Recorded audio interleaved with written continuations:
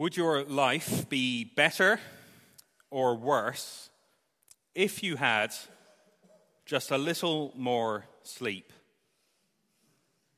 Would your life be better or worse if you got a little more sleep? It's a very dangerous question for a preacher to begin with, isn't it? Some of you have been looking forward all morning to these next 30 minutes or so, when you can catch up on a little nap. We all know, don't we, how much we need sleep. And yet it's one of those great mysteries of science. Though studies have done a lot to understand what happens in our bodies and our brains as we sleep, scientists still yet struggle to give a coherent answer to the question, why do we sleep? Presumably those hard-working scientists have lost countless hours of sleep themselves as they've pursued the answers. And yet the Healthy Sleep Project at Harvard Medical School has gone so far as to say that the question is likely unanswerable. We know what happens in our bodies as we sleep, and yet we don't really know why we sleep. We don't know why we sleep, and yet we all know, don't we, that we need to sleep. Lacking sleep makes us grumpy. It makes us lacking in energy. It makes us able to think less clearly. It makes us more prone to making mistakes, and it makes us generally unpleasant to be around. And yet, even if we're getting all the sleep that we need, we all know, don't we, that a holiday does us the world of good. Just as our bodies need sleep, so in the same way our souls need rest. And so we go through life, don't we, telling ourselves that this next month or two or so, they're quite busy, but after that there's coming a quieter spell. And yet that quieter spell that we're so looking forward to just never seems to come. So many of us go through life, don't we, from crisis to crisis, with the rest that we long for just over the horizon and never actually coming. And so in one way or another, don't we, all of us, long for a rest that just seems to elude our grasp? Sometimes it's from external pressures, isn't it? From the responsibilities that keep us from finding that deep rest that we want. Whether it's looking after younger children or looking after older children, whether it's the demands of work or caring for aging parents or spouses, whether it's insomnia or some kind of illness. All these pressures, they keep us from finding the rest that we want, don't they? And yet, even if we suffer with none of these things, we all of us have a deep restlessness that comes from within. Some of us feel very acutely, don't we, the restlessness of national events, constantly refreshing the news to see the updates on whatever the latest by-election or breaking scandal or international emergency. But all of us, we find it hardest to rest, don't we? Not just from those external pressures, but we find it hardest to rest when we've had a fight, when we've hurt those that we love. The restlessness we feel in strife and in tension, wondering as we lie awake, why did I say that? How could I have done that thing to the people I so love? Well, the Bible tells us that true rest is not just a well-slept body, as important as that is. True rest goes beyond even a peaceful mind. True rest is a state of our souls, of our entire being. And so we have the question, where will we find rest in a restless world? Well, in this section of Matthew's Gospel that we're looking at this morning, Matthew wants to show us that Jesus is the one who can give us true and lasting rest. And so we're going to consider three questions as we listen to what Matthew has to say to us about Jesus and all the rest. So three questions. First of all, how do we get it? How do we get this rest? Well, that's chapter 11, verses 25 to 30. How do we get this rest? Where will we find rest in a restless world? We're bombarded with ways to rest, aren't we? Come to our holiday resorts, they say. It's the most peaceful around. Or take up this new hobby and relieve all your stress. Or spend 10 minutes a day thinking about nothing and find inner peace. Whatever the real benefits that all of these have, Jesus has a much simpler offer for us. He says it's not a place that you have to go, not an activity that you have to pursue, not a skill that you need to master. How will you get rest? Well, look there at chapter 11, verse 28. Jesus says, I will give it to you. All you have to do is to come to Jesus and receive it. That's his invitation to all who would labor and are heavy burdened. Come to me, and I will give you rest. It's his invitation to all of us who are toiling to find the rest that we long for. The invitation that Jesus gives to all of us who are so burned out and weighed down by life that we just feel in one way or another burdened and heavy laden. Jesus knows this state of our souls. Do you hear his care and compassion? Jesus isn't angry at us for being restless. He's not disappointed that we're longing and searching. He just holds out to us this simple offer.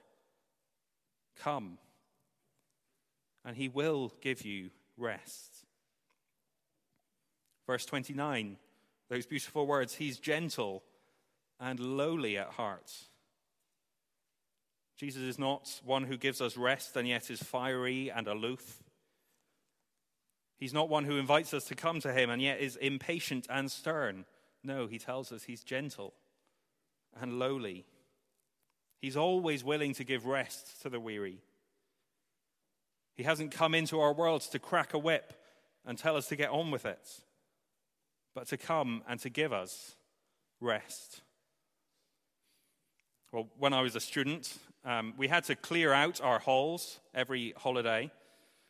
And so after my first term at university, I was getting the train home for Christmas. And being a student, and probably really being an Aberdonian, I decided that instead of paying for a taxi to take me and all my stuff to the station, I would just walk and carry it all. So there I was, with all of my stuff, setting out to catch my train. And for some reason, I had thought that it would be a sensible idea to take 2 different guitars home, along with all of my clothes to be washed, and all of the books and notes that I might need to study over the holidays. I don't think they ever came out of the bag, but I thought that they should come home anyway. And so with a little over a mile to the train station, well, that hadn't seemed like that much when I'd walked it before. But with my 2 guitars, all of my laundry, with all of my books, a mile to the train station, it was ambitious at best. Those first few hundred meters, they were fine. I could swap over my bags from hand to hand and keep going. But the further that I walked, the more I could tell I just wasn't going to make it. I kept struggling on, the bags and the cases getting heavier and heavier as I went. And now there was only a few hundred meters to go. I could see the train station down there at the end of the road, but I just knew I was never going to make it.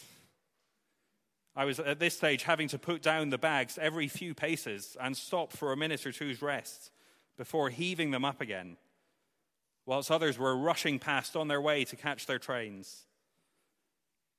And then, picking up the handle of one of the biggest and heaviest cases, a kindly stranger said, "Come on, we can do this together."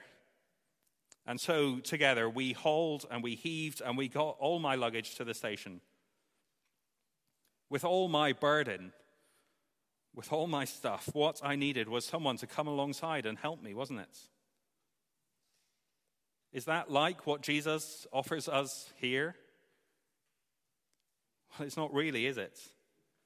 Jesus doesn't come along and help us pick up our burdens and say, come to me and I'll help you out. No, he says, come and I'll give you rest. You take my light burden on yourself and I'll give you rest. For Jesus, if he was helping me with my luggage, he'd have come alongside and he'd have said, here, let me take all of your stuff, everything that's weighing you down, and you carry my stuff. I'm traveling light. I'll take all that's yours, and you just take what's mine. So come to Jesus, he says to us. Take up his way. Learn from him. Take his yoke upon you. That means he's inviting us to harness ourselves to him, to let him be our guide through life, to let him be our friend and our partner in life. And he says that when we do that, when we strap ourselves to him, we'll find rest. The rest that we've always been seeking. So if you're visiting here this morning and you're not someone who usually comes to church, you wouldn't call yourself a Christian, you're someone who's never had this experience of giving all of your burdens over to Jesus. Well, you might be wondering, what exactly would this look like? After all, we don't actually go through life, do we, carrying cases and guitars and loads of stuff? Well, what would it look like for you to get this kind of rest in your life today? You couldn't be in a better room in Dundee to find out. Any of the members of this church would love to sit down with you after the service and to share with you what it would mean for you to have this rest in your life today. Or come and talk to me at the end, or talk to any of the elders of the church, and they'd love to share with you what it would look like for you. But we'll find out more as we keep going through the passage. But for those of us who are Christians this morning, this invitation's for us too, isn't it? Jesus is always inviting us to come to him. He never pushes us away. Whatever fresh burdens we've picked up this week, whatever heavy loads we're carrying, Jesus always says, come to him and find rest once more. Now, you may be wondering, as you're looking at the passage before you in your Bibles, well, that's all very well concerning verses 28 to 30. That's the easy bit, isn't it? But what about verses 25 to 27 of that section? Why does Jesus make this offer of rest just after announcing that no one can know God unless Jesus makes him known? These are completely different issues, aren't they? Finding rest for our souls and knowing God. Well, hold that thought and we'll come back to it by the end. Jesus has this wonderful promise. He can give us rest. But we've had enough, haven't we, over the past few months of leaders who make to us grand promises that they cannot keep. So let's turn to our second question. Can Jesus really give us the rest that he says he'll give us? Can Jesus really give us this rest? That's chapter 12, verses 1 to 8. And it seems, as we're reading through Matthew's gospel, it seems, doesn't it, like there's a sudden change of topic in chapter 12. We go from Jesus speaking so intimately and closely into our souls to suddenly turning and having a rather dull controversy about some Jewish legislation. But as we consider this passage more closely, we'll see that Matthew is not giving us a change of topic. Matthew, as he's writing his gospel to teach us what it is that Jesus has come to do, he's very carefully placed this episode right here and without a big number 12 in the middle as he wrote it. In verses 1 to 8 and 9 to 14, Matthew tells us about two conflicts between Jesus and the religious leaders of his day about the Sabbath. But this is not just any Old Testament law, is it? This is the law of rest. It's the fourth and the longest of all the Ten Commandments, which instructs God's people to, every seventh day of the week, to do no work. The Sabbath was to be a day of rest for everyone and everything in the whole land of Israel. And so one day, as Jesus and his disciples are walking through the grain fields, the disciples pick a few heads of corn and eat them. And as the Pharisees look on, they know that this violates the Sabbath. So they say to Jesus, verse 2, "Look, your disciples are doing what's not lawful on the Sabbath." And Jesus, in response, refers to 2 Old Testament stories as case studies. He quotes another passage from the prophet Hosea, and he makes 2 slightly enigmatic statements. So what's going on? Why has Matthew put this here? It might seem initially, mightn't it, as if Jesus is brushing away these over-scrupulous Pharisees. Jesus is suggesting that it's better to show mercy than to throw rocks. So let's leave aside the law and let's show mercy instead. But you see, that's not what Jesus is saying at all. Jesus makes this a much, much bigger issue than that. Do you notice what Jesus said about his disciples in verse 7? "If you had known what this means, I desire mercy and not sacrifice, you would not have condemned the guilty." Oh, but that's not what Jesus says, is it? You would not have condemned the innocent, he says. And so do you see, Jesus isn't asking the Pharisees to show mercy to his disciples who have broken the law. Jesus is telling the Pharisees that his disciples are completely innocent, even though they're breaking the Sabbath. Well, what's going on here? How can Jesus say this? We've got to go right back to the start, right back to the beginning of our Bibles, to Genesis chapter 2 and verses 1 to 3, the very beginning of the Sabbath. This is what Moses writes in Genesis 2, verses 1 to 3, at the end of the creation account. "Thus the heavens and the earth were finished, and all the hosts of them. And on the 7th day, God finished his work that he had done. And he rested on the Sabbath from all the work that he had done. So God blessed the 7th day and made it holy, because on it God rested from all the work that he had done in creation." In Genesis chapter 1, God's work of creation is artfully and elegantly presented. And there's a pattern and a rhythm that reflects the order and the structure of this beautiful universe that God has made. And so Moses tells us, for 6 days God creates and he fills, and there was evening and there was morning. 6 days, 6 evenings, 6 mornings. But when it comes to day 7, when God has completed his work, he rests. And do you see what's missing? There's no morning. There's no evening. The 7th day doesn't end. God's rest in his perfect world is this ongoing state of his completed creation project. God's rest is his dwelling with his people in total harmony, living together in the serene beauty of the Garden of Eden. But in Genesis 3, human beings bring an end to all this bliss by turning against God, by rebelling against his commands, by rejecting the God of life who has made a world of rest. And they put themselves under his curse and into a world of death and restlessness. And so God sent the people out of his presence, away from himself, away from the rest that he had given to them. And the rest was history. But he promised that one day, through a human being, this state of rest would be restored. And as we keep going through the Old Testament, we find that later God gave to the nation of Israel the tabernacle, which became the temple. And God made, didn't he, one place in all the world where he would dwell among his people.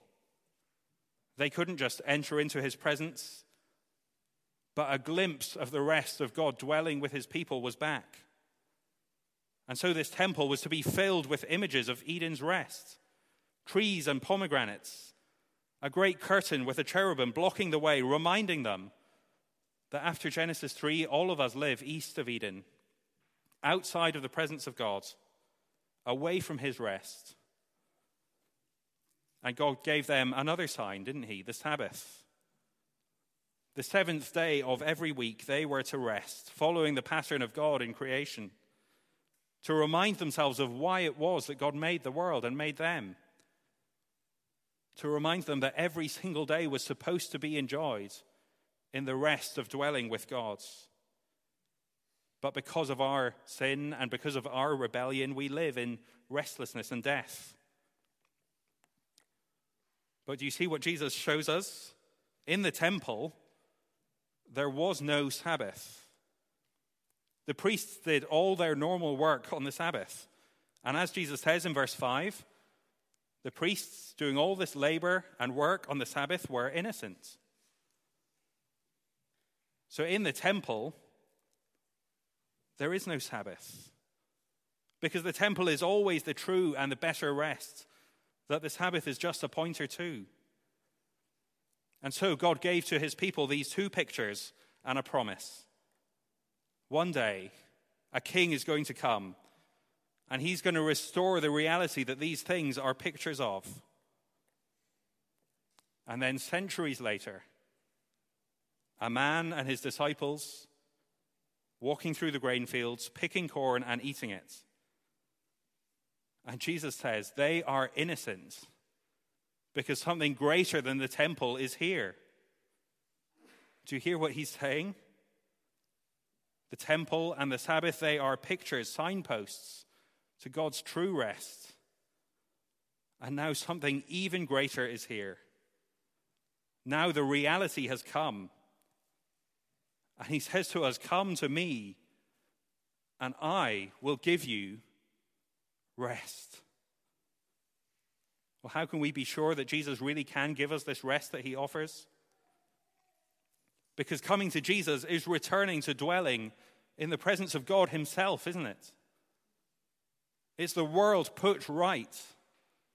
It's the completion of all that we were made for. Jesus is the one who can give us true and lasting rest because he's greater than the temple. He's not just a signpost like the Sabbath. He's the Lord. He's the one that the Sabbath was always pointing us to. And so, we say, this is not just, is it, a legal dispute between Jesus and the Pharisees. Matthew is showing us so carefully and so clearly, Jesus really can give us rest. And so our third question, what will this rest look like? What will this rest look like? Well, that's chapter 12, verses 9 to 14. What will this rest that Jesus gives us look like? We all like to rest in different ways, don't we? So will Jesus' rest work for me? I have an uncle who worked for many years in the city of London. Every weekday, it was getting up early and getting home late, a long commute in on the train, and once he got there, a frantic and busy day in the high-paced world of the London financial district. And so at weekends, he desperately needed to get some rest. And for many years, his ideal weekend went something like this. He would leave work on a Friday, get home, sleep for a couple of hours, and then get in the car and drive through the night up to the northwest Highlands of Scotland, arriving there somewhere early in the hours of Saturday morning. And after driving all night, he would bag a few Monroes on the Saturday.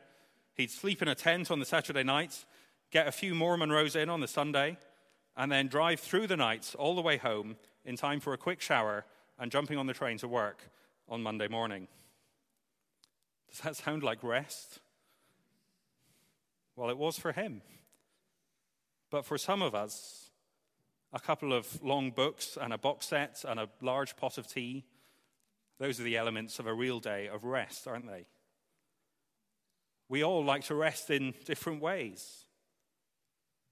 So will the rest that Jesus offers, will that work for me? Well, in this second Sabbath controversy, Jesus encounters a man with a withered hand. It's a significant and severe disability, but it's not life-threatening, is it? Not life-threatening, but certainly life-altering. And the Pharisees challenge Jesus, verse 10. They ask him, is it lawful to heal on the Sabbath? And again, Jesus turns to a case study, doesn't he, verse 11? Wouldn't you help a sheep on the Sabbath? So how much more a person? But again, Matthew wants us to know much more than just how we should interpret Jewish legislation. Jesus is telling the Pharisees, you already know what the Sabbath is all about. You'd exert all that effort and all that toil of helping your sheep because you know that the Sabbath isn't really just about rest. No, it's not just about rest, it's about restoration. It's about returning things to how they should be. It's a signpost to the restoration and the true life, the health of a restored relationship with God. And so, verse 13, at Jesus' word, this man stretches out his hand, and the withered hand is restored to full health. Here's Jesus showing us in a synagogue, in one handspan, what one day he's going to do for the whole cosmos. He's taking us back to Eden. He's taking us on to a far better Eden, a new creation, restored to life because God dwells with his people once again. This is the rest that Jesus offers to us. Not sitting quietly in a church or a temple, contemplating. The rest that brings restoration for the whole of creation. And so if we feel ourselves, our lives to be broken and withered, if we're feeling crippled by the weight of our sin, Jesus says to us, come to me and I will give you rest. Let me take all of your burdens and let me give you rest. Let me get you to where things were supposed to be from the very beginning. Let me take on myself all of the burdens of your sin and I'll carry them to my cross. Let me take the weight of your sin and your punishment on my shoulders. Let me take, Jesus says, the rejection, the exile from God that you deserve. Let me be forsaken, expelled from God's presence in your place. And you in return, what will you do for me, he says? Take my rest. And so starting now, but not yet fully known until he returns and restores the whole creation to its proper way, Jesus is saying to us, let him work his rest, his restoration deep into our souls.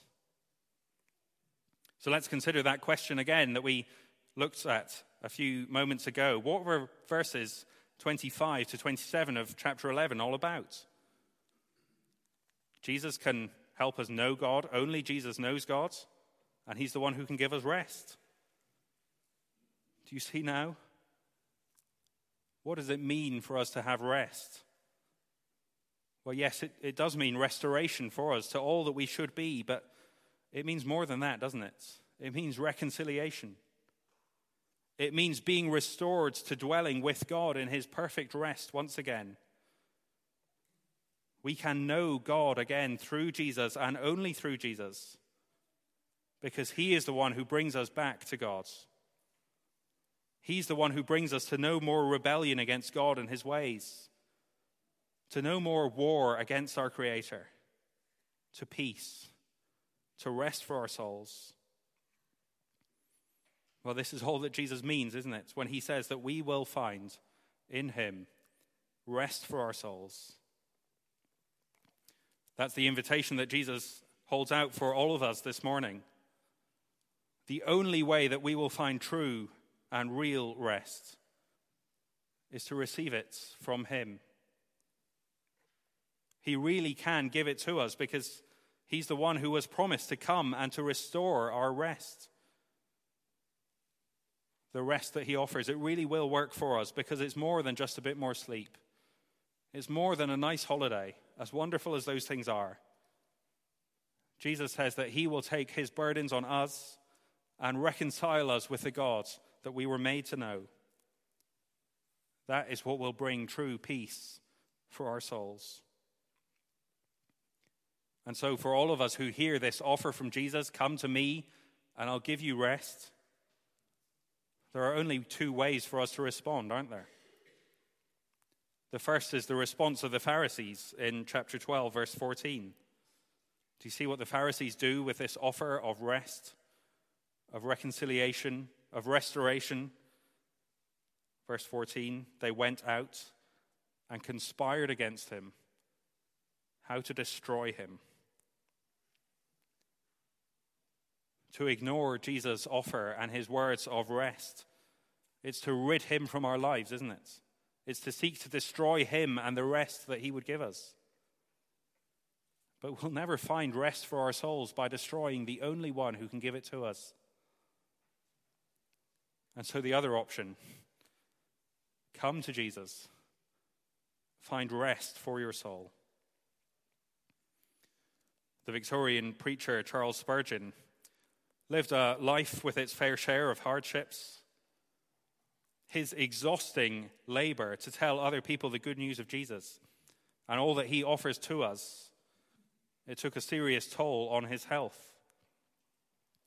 And in addition to that, Spurgeon gave himself unsparingly, took on great burdens of setting up charities, societies, orphanages, schools, trying to see in some small measure in Victorian London this restoration that Jesus will one day bring on a cosmic level, trying to use the opportunity to meet people in their needs, to share with them the far greater news of an eternal rest.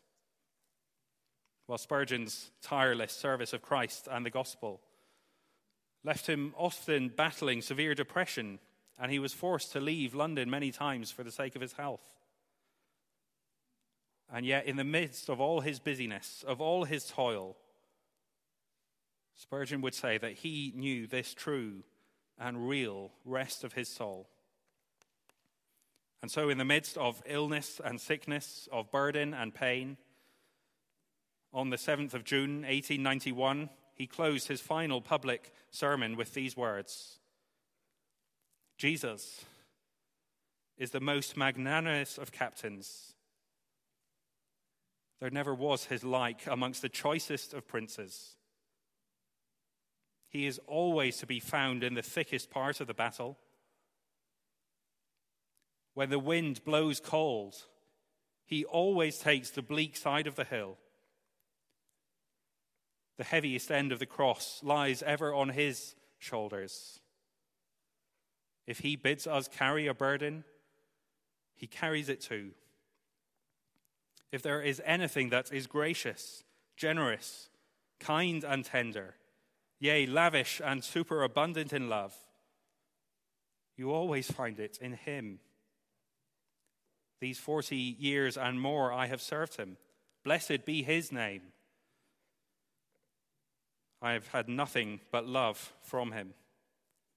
I will be glad to continue yet another 40 years in this same dear service here below, if it so pleased him. His service is life, peace, joy. Oh, that you would enter upon it at once. God help you to enlist under the banner of Jesus even this day. And so Jesus says to us, come to him, the one in whom we find everything that we're longing for. Come to him and find rest for your soul. Well, let's pray.